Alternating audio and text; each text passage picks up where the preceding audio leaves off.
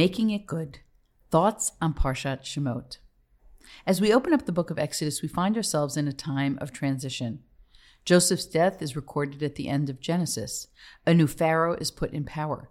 Leadership transitions are always concerning. Joseph's meteoric success and contributions are suddenly eclipsed by fear that the Israelites will become a fifth column. The new Pharaoh took desperate and despotic measures to reduce, quite literally, what he saw as a security threat. Quote, "Then Pharaoh charged all his people, saying, 'Every boy that is born you shall throw into the Nile, but let every girl live.'" Forced labor was not enough.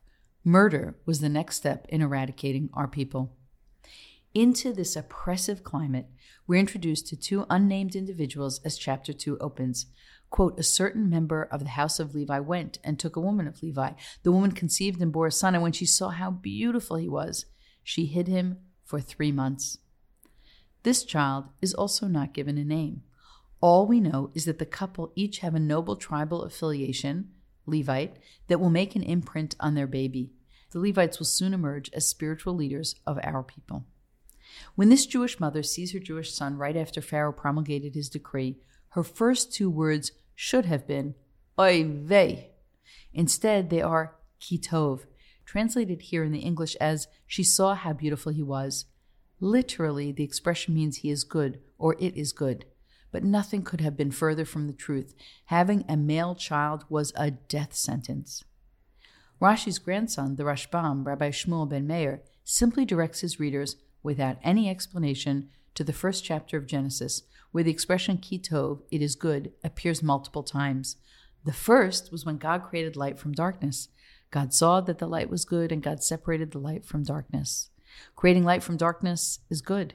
Ki tov is used another 5 times in this chapter, culminating in a superlative state of goodness. Tov ma'od, it was very good. And God saw all that had been made and found it very good. And there was evening and there was morning, the 6th day. Although not everything God creates is labeled good, altogether Tov appears 7 times in the chapter, paralleling the days of creation and the idea of 7 throughout the Bible as a state or cycle of completion. It's easy to say that if God creates, the result is good, until we arrive at chapter 2, when God is not satisfied with divine creation. God said, "It is not good for the man to be alone. Lo tov hayot adam levado. I will make a fitting counterpart for him." The New York Times critic A.O. Scott, in his book Better Living Through Criticism, claims that God's assessment here makes God the first critic. Scott cites the biologist E.O. Wilson, who contends that the creative arts become possible as an evolutionary advance when humans develop the capacity for abstract thought. Scott then compares the work of critics today to the original critic of Genesis, who cast his eyes over what he had made and decided it was good. Rashbam, in simply directing us from the beginning chapters of Exodus back to the beginning of Genesis, may be asking the reader to make comparisons between the world God created out of chaos and the nations that the Israelites had to build out of chaos. The ability to look at a situation that on the surface looks terrible and be able, despite the anguish, to recast it as something with the potential for goodness is a hallmark of extraordinary leadership. The recognition of goodness and the ability to label it as such is one of the key ways that we act in imitation of God.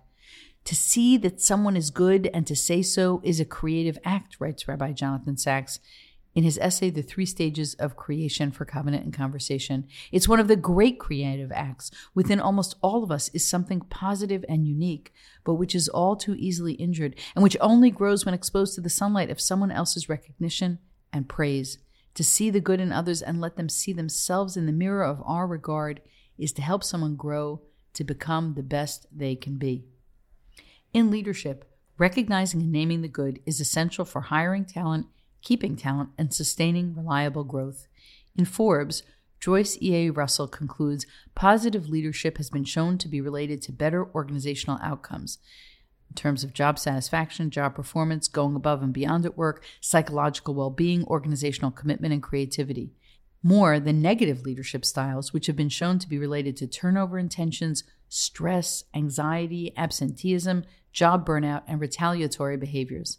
In short, leaders set the tone for their team and or organization.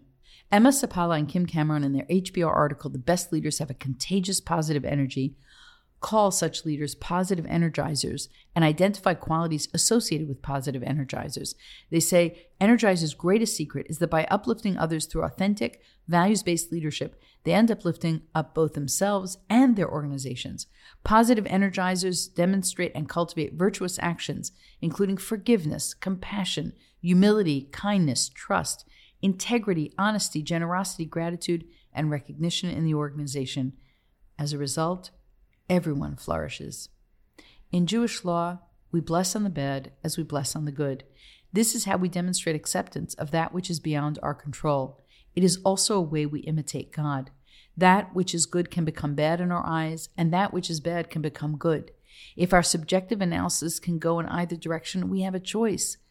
Will we be able to see the good in what is bad and make it so, or will we see the bad in what is good? This is a divine task of immense proportions and the challenge of living in a broken world. God models it and invites us to do the same. Moses' mother models it and invites us to do the same. She was able to see beyond Pharaoh's awful decree by looking at the exquisite innocence of her son and naming the unvarnished beauty and goodness she saw in front of her. Her optimism and fierce commitment at this difficult time had a prophetic impact on the Jewish future.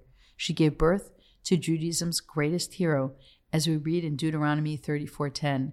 Never again did there arise in Israel a prophet like Moses. So, what goodness is in front of you right now that you need to see and to name?